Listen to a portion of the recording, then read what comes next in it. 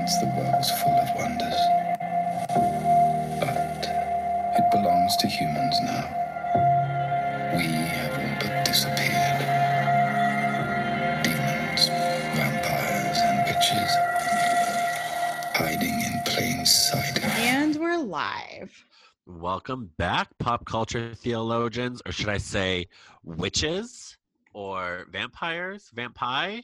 Well, either way, welcome back to the second episode of season 2 for Pop Culture Theologians.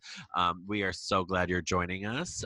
You can find us and make sure you're following us on Twitter at Pop Theologians. You can also follow me on social media at my basic screen name at jerickson85. Marcy, what about you?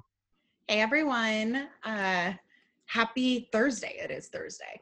Y'all can find me on Twitter at I am the men who can. Definitely tweet us your opinions on episodes. Send us your weird news for the week. We are waiting to interact with you all. And it's always great when we do. We love interacting with you. Some of you have tweeted us and we love it. We love talking to you. And we also want to give a shout out to the Engaged Gaze who hosts us every week. And make sure you go check out that website.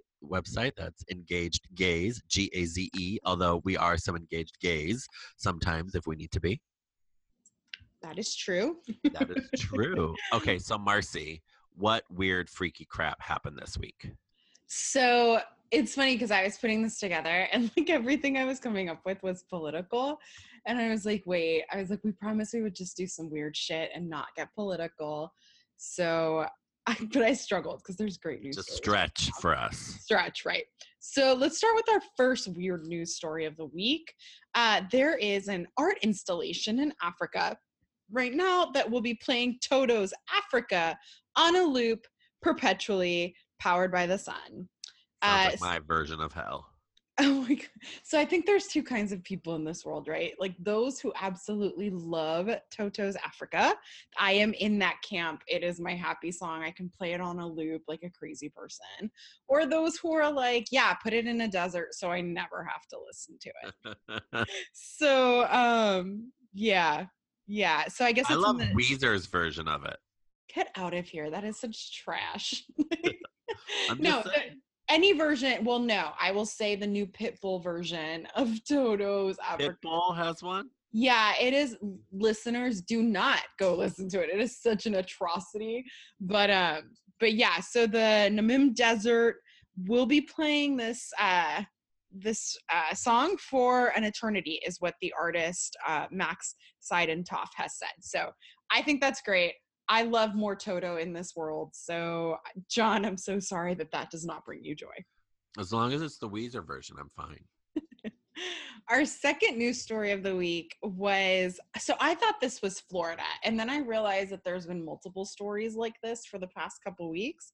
But in York, Pennsylvania, we have been introduced to Wally, a 4.5-foot long emotional support alligator who is now visiting retirement homes in his area.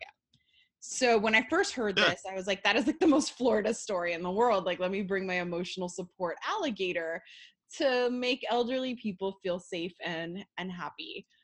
So the fact that it's Pennsylvania is like bananas. Like I didn't even feel better about your people, Marcy. No, because then I looked it up and apparently we have emotional support alligators as well in Florida, and people are super kind of like dying over it because it's like similar to the emotional support peacock that tried to get on a Delta flight a couple months back. Like this is not a good look, folks. Like I struggle with like severe anxiety and panic attacks, and like my dogs have actually been like an extremely therapeutic thing in my life. And I understand the need for therapy animals, but like, I just can't wrap my head around an alligator being a therapy animal. I can't. But I am so happy for Wally and that he's doing things with his life. His owner says that he's just like a dog. He just wants to be loved and be pet. So, and then one day when that owner doesn't wake up because he's been eaten by Wally, right? We'll see what happens. It's just kind of crazy. So our third crazy story of the week, which is my favorite one and I've been following, is so Amanda Teague, who is a 46-year-old woman from Ireland, she's the woman who married the ghost of a 300-year-old pirate. So, folks, strap in for some devastating news. Amanda and her pirate ghost have broken up. Rest in peace. Rest in peace. So originally the wedding to her soulmate took place on board a boat off international waters, but it looks like they've cut it short. Like it just didn't work out.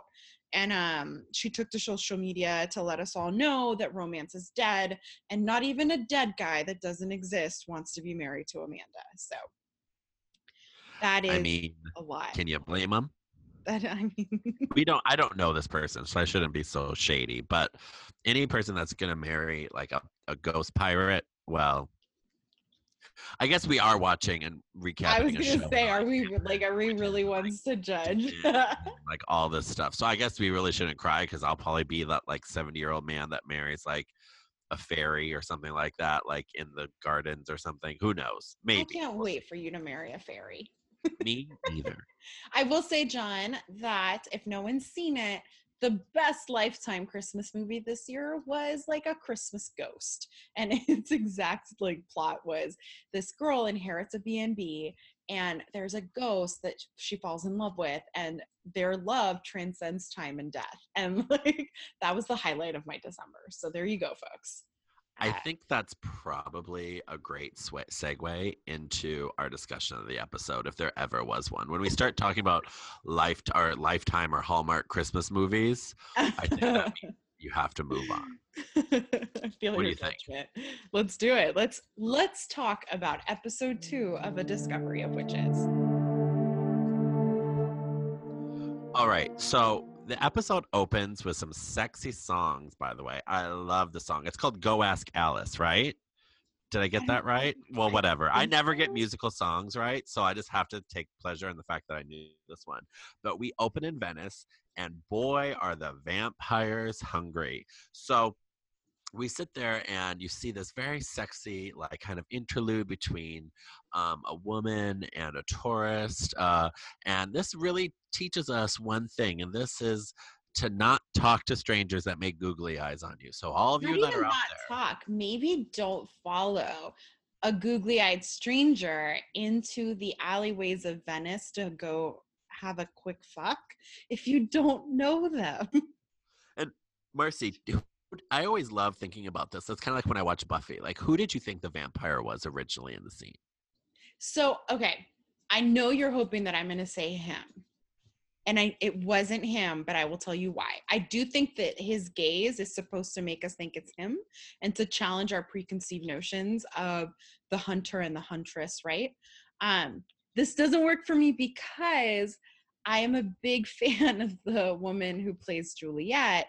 She is a Harry Potter alum. She plays Harry Potter's love interest in the first installment of the Deathly Hallows. So is it first installment or is it Half-Blood Prince? It's Half-Blood Prince because they're at the train station, right? He's the one who's like, Harry Potter's a tosser, and I'm like, so I was excited to see her, and I was like, oh, okay. So I was paying attention to her, but I know where you're going with this, and yes, like the focus in that scene is supposed to challenge our assumptions that men hunt and women don't. And anyone who knows a sexually liberated woman knows that women hunt just as much as men. Exactly. And she's hungry. Yeah. And there's something feminist to me about the idea of like a hungry female vampire that's hunting for some male blood, right? Like, I know it's murder, but it's symbolic murder. So I enjoyed it. I'm okay with it. Me too. So the show starts, like John let us know last week, with Matthew's kind of monologue about how the world belongs to humans now. And okay, I have to say, I'm going to be a little like, I'm going to be honest. Like, I am dying over some of the like drama in this show, right? So this beginning feels like an epilogue for Downton. And if anyone's listened to some of our other episodes, y'all know I hate a fucking epilogue. But I'm like, oh my gosh, like this is like Downton. So clearly Matthew is extremely rich, right? He like walks into his like Downton Abbey-esque home, and there's all these like paintings of like what I'm assuming is his legacy, his family throughout the years, right? Which makes me think that that is supposed to let us, the viewers, know that vampires have kind of been in the upper echelons of society forever. And then there's a white butler. And like I felt like I was in that SNL skit with White Butler, but there's a white butler and he's apparently like Matthew's right-hand man. So White Butler's like, Matthew, it's so good to see you. And Matthew's like, I'm craving Diana. And they kind of break that shit down, right? So I guess it's dangerous to be Diana because Matthew is super into her pheromones, right? He's like super into her. Yeah, like he's like out there in like the British countryside and he can still smell her sweat. So You can still smell her, and he right. I'm sure Teresa Palmer though smells like really good. I know, she's so great. She's But yeah, beautiful. White Butler is very worried about Diana. Totally. And so we go back, change scenes, and we are in Diana's bedroom, and she's having some sort of dream. And so she wakes up in a nightmare, kind of like our first freaky news story from our last episode. And she's wrapped up in spider webs, and she opens her covers, and there's like a total creepy ass spider that like scares her, and then she's woken up from her dream and she's kind of dazed, and she notices the rune is still on her hand because FYI, when a sacred or magical object like burns you, it's going to stay there. So there's some meaning to it going forward. But we then cue into her and I'm so sorry, Diana, the youngest tenured professor at Yale University. We go into seeing where her salary is going because her wardrobe is everything. It is everything. I'm like counting down really beautiful blue coats, and I think we're at 3 gorgeous coats by this episode. Maybe that should be like a drink. So like every blue yeah, coat if like you're listening and you're not driving to work, take a shot every time we mention one of Diana's coats because they're brilliant. They're so beautiful. So we transition out of Diana having this night terror, her Ron Weasley style night terror, to a sexy man on a boat. And I'm all like, new boat, who dis? Like, who is this? Like, I think I found my like show crush. So he also is wearing a gorgeous coat. Take a shot. He's wearing this gorgeous coat and it's over his shoulder. And John, I've got to ask you. So I no longer live somewhere that is super chic. I live in Miami, which is just trashy. But LA, I remember. Apologies to all of our listeners in Miami. Y'all, I will buy y'all some coffee if you'll be my friends down here. But what is your take on the coat over shoulders look? 1000%. I'm here for it. I do it all the time. So sexy, isn't it? I love it. Nothing sexier than like having the coat over your shoulders and then like using your arms. Like it's like that winglet type of outfit. It's like a cape. Like we need all of these things back and we need to do them more. It's a certain sense of like style. You're like 6'4" though, right? Yeah. Yeah, and you have shoulders. I'm like a human Muppet. So like if I do it, it just slides off my shoulders because there's no sexy bone structure on my body. And I'm like, this fucking sucks. This is not meant for me. So I will try again. Like I might have to get shoulder implants. But I love that look. So sexy man on the boat is looking for the body of that tourist that was killed by Juliet, our beautiful vampire huntress, right? And we find out that the tourist that was killed was a French tourist. So I don't know what that means. I don't know if we're supposed to keep that in our back pocket, listeners, but he was a French man and he died a very sexy death. So. Well, I think it's really important, and I won't spoil anything, but his first name is Matthew. So. Oh, true. Matthew Benive, right? Yeah, I don't speak a French, but. Matthew Bonive. But the person, Juliet, that did him in, let's say she has a certain affinity for people named Matthew. Don't we all? I mean, it's a sexy name. I dated a guy named Matthew. I have never dated a guy named Matthew, but I did have things with like a litany of Michaels. So I was like Matthew Catholic Central. Right. I was Matthew adjacent. Like you probably had the Matthews, the John, Mark, Thomas. Look, if they were in seminary, I was down to date. So we'll talk about that later.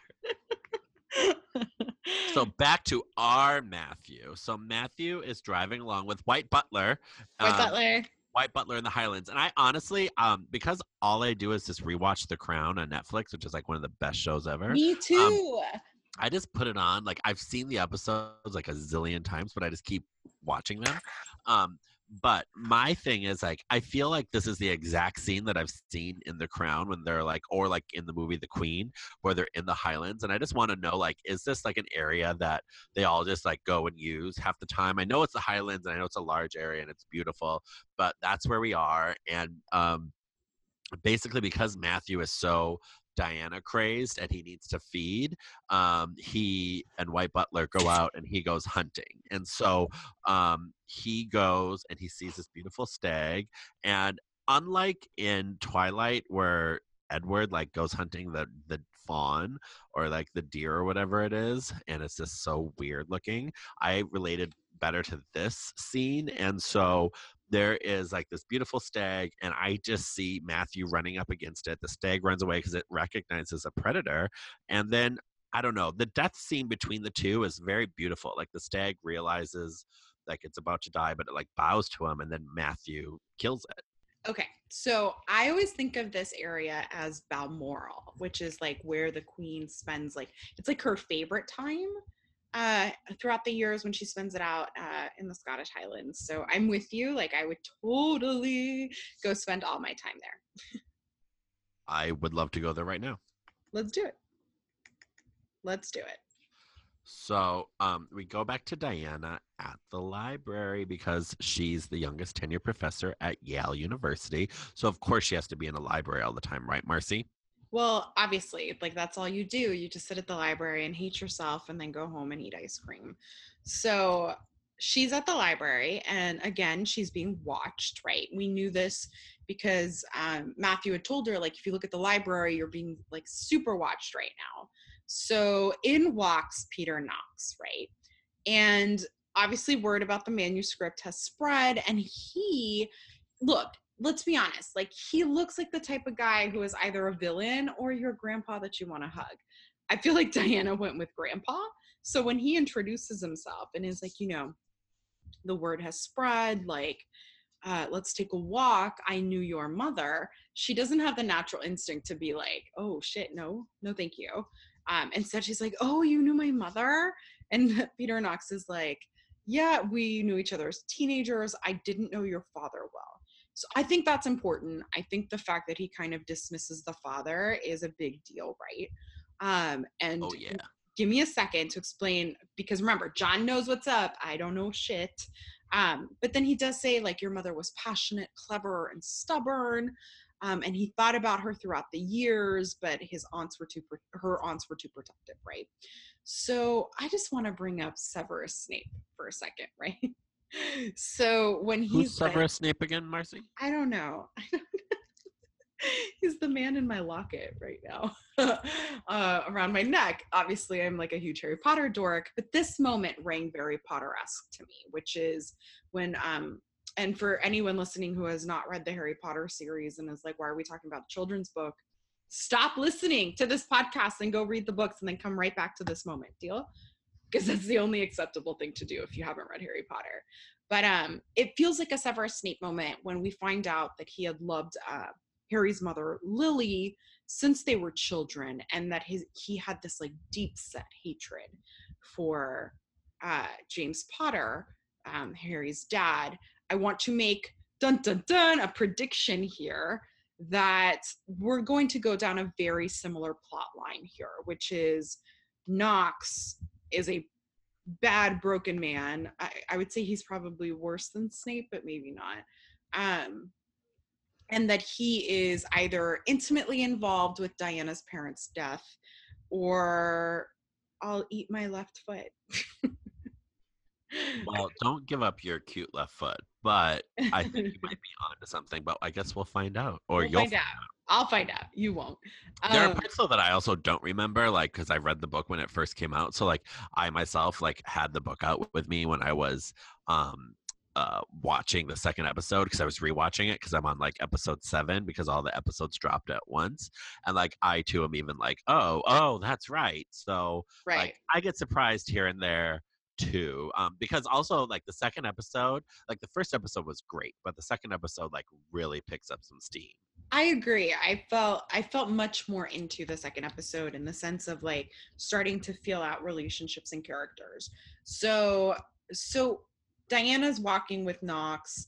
He's acting a little like, like Creepy. paternal. Right. But then we see okay. I think she's Scandinavian. I kept calling her the Russian witch, but that woman that he initiated into the coven is following them. So Yeah, then we she's definitely Scandinavian. Well, she's a Scandinavian actress. Right. We transition back very quickly to Downton Abbey with Matthew and the White Butler. And White Butler is like, dude, you've got to leave her alone. And then Matthew's like, well, I can't because she's got the book. I'm just going to start calling this book different things. Asham 6755, whatever. She's got His motives are really clear. Like, remember last episode where he's like, what do you want? He's like, the book. Right. He's like, nah, I need to get to this book. And this episode breaks down the book and why we need it more. So, but yeah, no, White Butler is sounding the alarm. Diana is in danger around Matthew. She's pretty much in danger around anyone. I think this is definitely what the Downton Abbey movie is going to be because I think Matthew just killed everyone in Downton Abbey. And then like now that's where he lives. Right. No, I really like this as a Downton epilogue. I wonder, we'll have to ask the author if that's like what she had in mind. Are you writing the Downton Abbey sequel right now? Well done. Well done. Well, so we come back to Knox, and he is grilling Diana on the book. So, like, dude, take a clue because, like, no means no. Hashtag no means no. So he tried to check it out, but he couldn't because, surprise, Diana's the only one that can access it. So they both speculate, and, we remember that the front page had a picture of the alchemical child, which comes back up later in this episode. But Knox lets Diana know that the book carries the first witch's spells, and many aspects about what's in this book is potentially has the fact of how vampires were created or how witches created vampires, and this is the big point, if witches created them, they can uncreate them. And Knox tells her to take the book back out and get it because they need this type of weapon against the vampires. And he grabs her and he also threatens her like, I'll see you again, Diana, because she says no, she's not going to do that. Diana's not, going to kill an entire species, and that's just not who she is. And she leaves the library and leaves him alone. And hello, Peter Knox, like hashtag no means no, give it up. Right. And this gives us an idea of where this entire story is going, right? So we've got warring factions trying to get their hands on a book that has potentially the origins of vampires. Vampires would like to continue living, which is why they want the book. Witches, and I'm guessing other creatures, even though from my understanding, it looks like vampires and demons get along a little better than vampires and witches. But witches in particular, or a certain faction of them, would like to get rid of vampires. And in comes Diana with her magical, uncontrollable awesomeness and her tenure. So at Yale University. Right. So we switch back to Venice with our model man, who you know how I feel about him. He is devilishly handsome. My God, yeah. I start blushing. I do. Oh yeah. So he goes to tell Juliet's father what he has discovered, which in my understanding is that Juliet went a-hunting, right? So he lets Juliet's father, and I'm hoping father isn't a loose term because some of these scenes get a little like weird, but he lets her father know the police are now involved in that murder. And I don't know, these Venice scenes are a little wonky to me, but I'm sure they're building up narrative that I will understand later, right? I think so. Okay, so back to Diana, John. So there's a lot of scene swapping here. So back to Diana, and Diana is talking to her BFF and Find My Friends locator, Jillian about the book. And if you all remember from the first episode and our of the podcast and the series, Jillian's motives, like we really don't know whose side she's on. I think like Jillian, sorry, is like one of those individuals that like wants to be like in the super popular crowd, and that's definitely like the coven. But then her cool friend Diana like is also her friend, and she really doesn't know what to do, and she segues to power, I think, at the end of the day. But we really see Diana's trust in her in this episode come out a lot more, and ultimately what happens as a result of that shocks Diana. So Jillian, she's what I like to call thirsty. she is thirsty. So Yeah, she is encouraging her, like Diana, to hand him over the book. She's like, you definitely need to give him this book. And like Diana claims like, she just wants to lead a normal life. Like, hey girl, like don't we all want to be the youngest tenured professor at Yale University, soon to be tenured at Oxford, and having fabulous jackets? We all want to be normal too. But Diana lets Jillian know that she's intrigued by Matthew. There's this guy named Matthew who from all of our interactions between them, like he's either gonna eat her or he's just creepily following her. So more to come. But he seemed to know a lot about the book. But unlike Peter Knox, who like left all of his cards on the table, like Matthew's like, you need to protect this book. Like, I'm only here for positive reasons. Like, unlike some of the people you're going to meet, I need to protect you. And Diana is so confused why her people, witches, right, are so prejudiced against vampires. Because remember, Diana didn't live or grow up in like these types of worlds where it was one against the other, like demons versus vampires versus witches versus like normal people. And so she's very unfamiliar with like this way of thinking, and that really does save her in the end, because you see the quandary she's really coming up against, where she's like, I'm not handing you over a book where you're going to be able to commit genocide over a whole species. Like, I don't think so. Right. And then we go back to the White Butler. We love White Butler. It's like really short scenes, which I'm gonna be honest, is one of my biggest pet peeves in a show, is not being able to kind of focus in on something. But we're back with White Butler. White Butler now agrees with Matthew that Ashmole 6555 needs to come back to the hands of vampires. But Matthew does make a comment that he doesn't actually think the origins of vampires are in there, in the sense of like that like witches created vampires so they could uncreate them with whatever's in there. His theory is there's obviously stuff about the origins of vampire in there, but it does not give power like over vampires over to the witches. So back to our vampire club, the genetics high school's club, our vampire Kiki, they are testing blood to see if they can figure out why they can't seem to sire any more vampires. And as a woman in my 30s, I'm like, guys, why are you trying to get people pregnant? Like, maybe let it go. Like, also, we need birth control up in here. Right. So, but obviously they're very concerned, because I guess if you really think about it, if they cannot sire, vampires die out probably very quickly. Oh, wait, no, they don't. It just means they maintain their population from here on out, so long as they stay away from garlic and steaks and Buffy the Vampire Slayer. But they're very, very worried. And I'm guessing that this is a major plot point. The fact that Matthew and the genetics club say that demons are starting to show really strange signs of insanity. Witches are losing their power, so they're becoming less and less powerful, and then obviously vampires can no longer sire anyone. So Diana, we transition out of the vampires genetic club, and we run into vampire Gen Kiki. The vampire Gen Kiki, the VGK. The VGK. We transition straight out of that to Diana taking a lovely run with her pheromones. So Diana's running. She's very active. Not only is she the youngest tenured professor at Yale University with fabulous coats and being sought after by the sexiest vampires and all the creatures in the land, she also has time to work out. So #hate you, because I barely have time to like use. I don't have time to finish my dissertation. How are you running? Like, seriously, like, how are you running? Like, and if she starts knitting in any of these episodes, she's not. She doesn't knit in the book. But I'm saying if she does one more, like, extracurricular thing, I'm gonna literally scream. It's like she's the type of person who has time to sous vide a steak. I am reaching levels. She's a good cook. Oh, well, yeah, no, I get it. Diana's everything I'm not.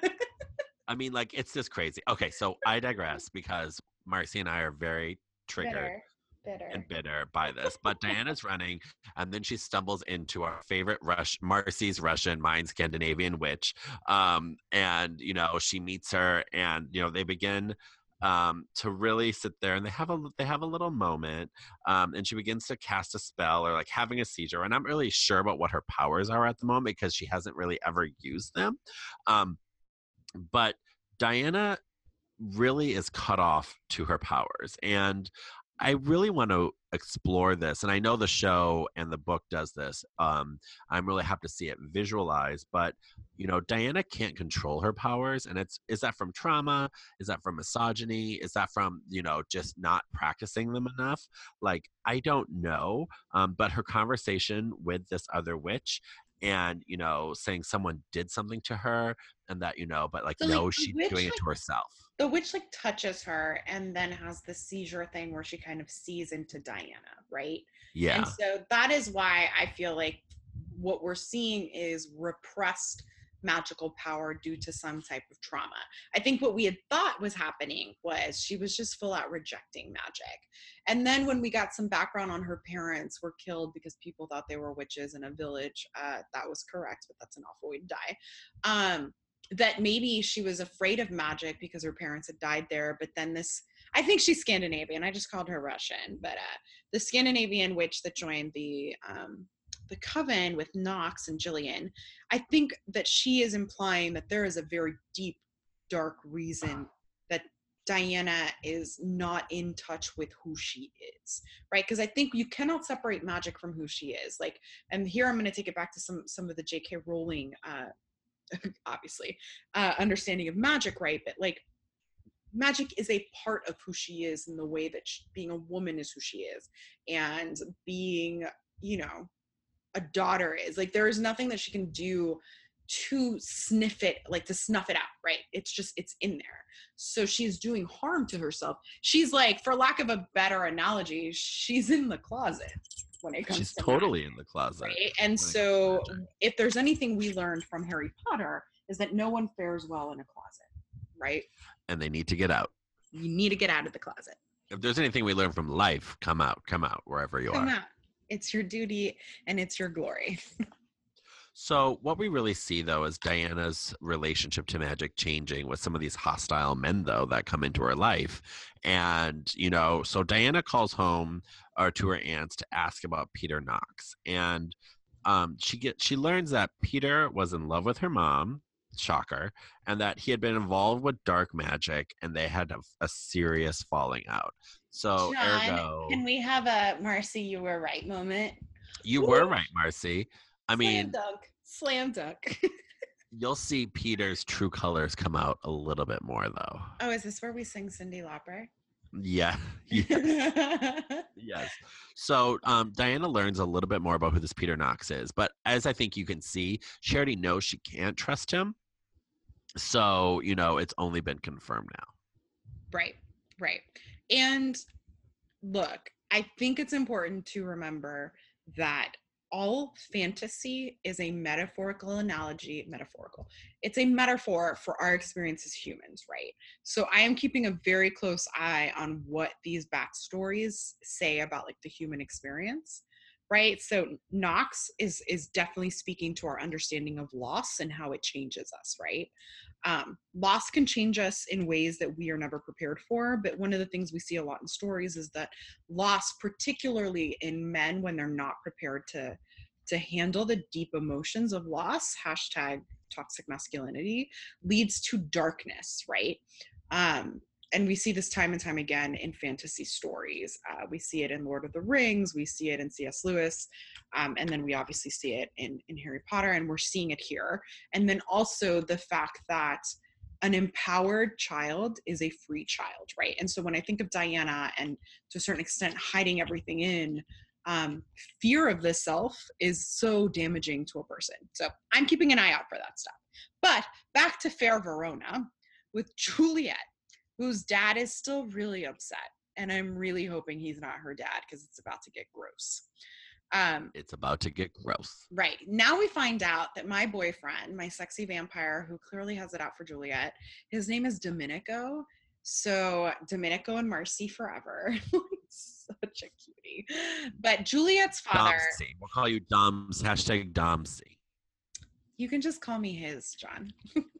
Oh, okay. I guess you were throwing all your feminist virtues out the window. A feminist knows what she wants. So Juliet's father is so upset that Juliet went hunting, right? And that she killed Matthew the Frenchman. So okay, John, help me out here. So he bites her neck. And I'm like, Dad? Like, no. And so he bites her neck. And then I guess when vampires bite each other, they can see into each other's pasts. And we get a vision of Juliet in some ye olden times having carnal relationships with our good real Matthew of Downton Abbey. Am I reading that correctly? Yes, you are. So that's why when in the opening scene, when she asked him what his name was, and he said Matthew, like it only made her, like, if vampires have blood, like boil even more, because she was so turned on, because she's deaf, got a thing for Matthew. And deaf does not like anyone getting in the way of her man, if you can see my segue into future episodes. No, I can't, because I'm like, where is her and Matthew? I don't know. But obviously this is supposed to key us in that Juliet and Matthew have a history. And White Butler has been kind of like annoying about like any woman you get near, it becomes a problem. So I'm wondering if he sired Juliet. But nothing makes this scene okay with the dad having the like really awkwardly sexy bite of her neck. I was like super grossed out. And like, I understand like, that there's vampire lore and like it makes sense that he bites her to see this history that then enrages him, but like ew. Sorry, I'm not here for that. Right. So then we switch back to White Butler. Does White Butler have a name? Well, I don't remember his name, but he's also he's a demon, I believe, or he's like, that explains it. I was like, White Butler the house elf, because I don't have anything to I'm go pretty there. sure he's a mythical creature, like he's a demon or something like that. Right. He reminds me of Mr. Tumnus, except with legs. I love Mr. Tumnus. Same here. Same here. I would totally be Mr. Tumnus's girlfriend too. So Matthew and White Butler, they're playing chess, how symbolic, and having like these metaphorical conversations through the playing of like the queen and whatnot. And there's this moment where White Butler is like, hey, there's more to the game than protecting your queen. And I'm like, bitch, I think he's trying to warn you that you're going to hurt Diana by trying to protect her. But Matthew does not seem to listen to White Butler at all. No, he definitely doesn't. And basically what we see is Matthew decides to go and leave and go get the book from Diana. And he's like, I'm going to not take any of your advice. He clearly wants the book. And so the butler reminds him what happened. We don't know. We'll find out, hopefully. And he leaves. But then we come to Diana at an academic party, because all good academics at Oxford who are tenured and have fabulous coats go to fabulous parties. And, you know, her talk that she gave in the first episode is infamous. Everyone knows who she is. That's why she's going to have tenure like at every university known to man. And and I love how in our episode notes, Marcy puts that Slughorn is very into her work. The professor there is very, very into her work. So Marcy always relates everything back to Harry Potter. And there's like a scene, obviously, in Harry Potter where Slughorn only is attracted to like the most brilliant students and minds. And so he's obviously this person that plays them, the actors, into Diana. And, you know, these folks, I don't know if all of them are creatures. It's not the actual Slughorn actor, but like, it's just, I got that vibe.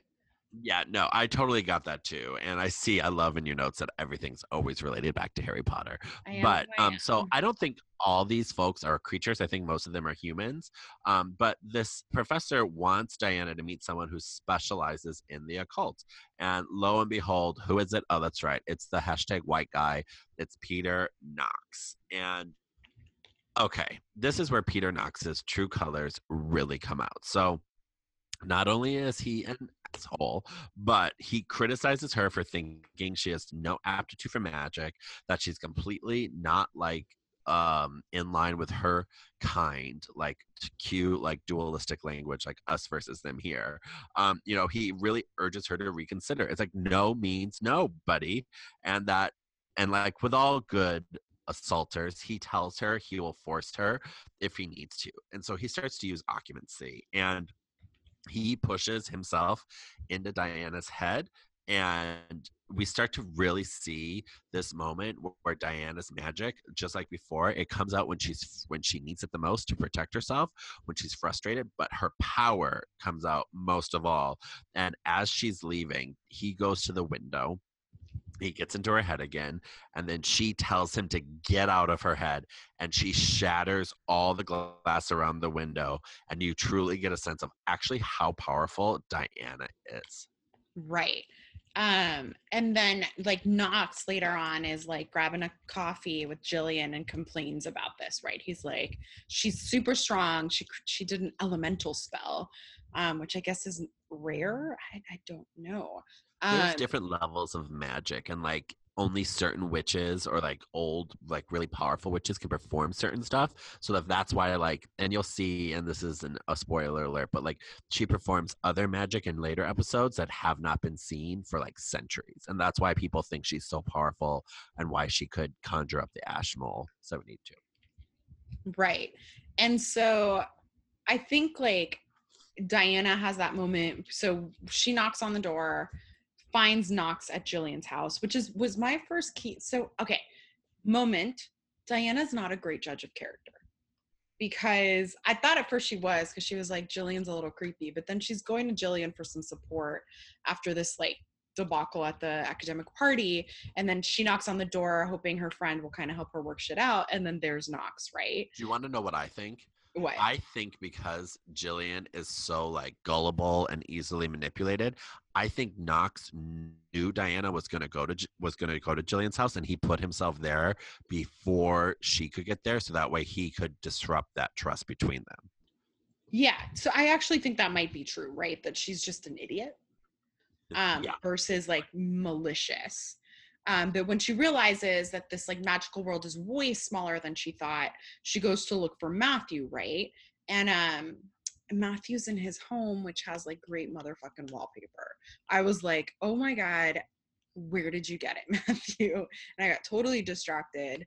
But you know, apparently he's not like breathing over her shoulder anymore in this episode, which is great, because she had to go looking for him. And I was like, girl, all you have to do is turn around. He's usually in a corner, like mouth breathing.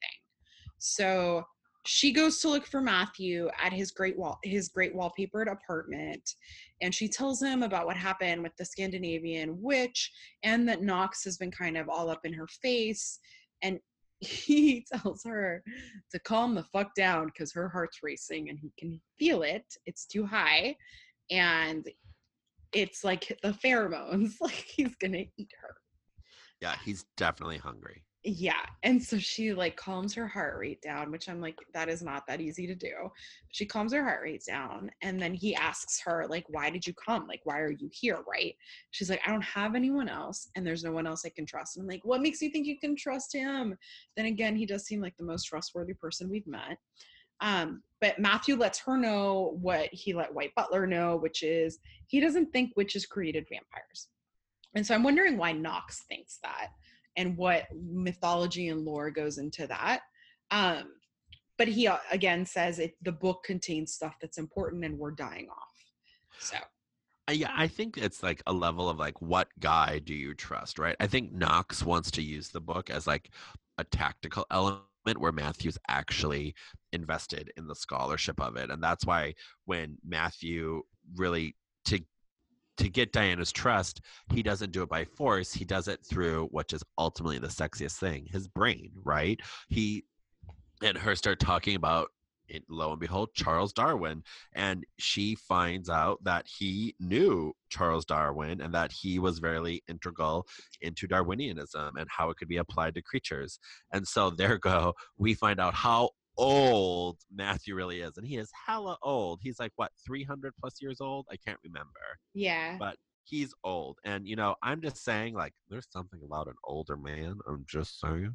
But, you know, if he wasn't sexy before, he's definitely sexy now. Yeah, no, completely agree. And so Matthew asks her to put a coat on because, hello, it's Oxford and she wears fabulous coats. So it's cold. My blue coat. Your blue coat is there. And, you know, because he can hear her heart and her adrenaline, he can, you know, tell that she's probably attracted to him or that there's something there between the two of them. And so he tells her again to please calm down because he's being distracted. Right. Like, honestly, this reminds me of youth group where it was like, women be modest or else men are going to rape you. And I can't help but like be like, ugh, okay, enough. But he does take her to the vampire Kiki, right? The Vamp Kiki. The Vamp Kiki, the genetics Vamp Kiki.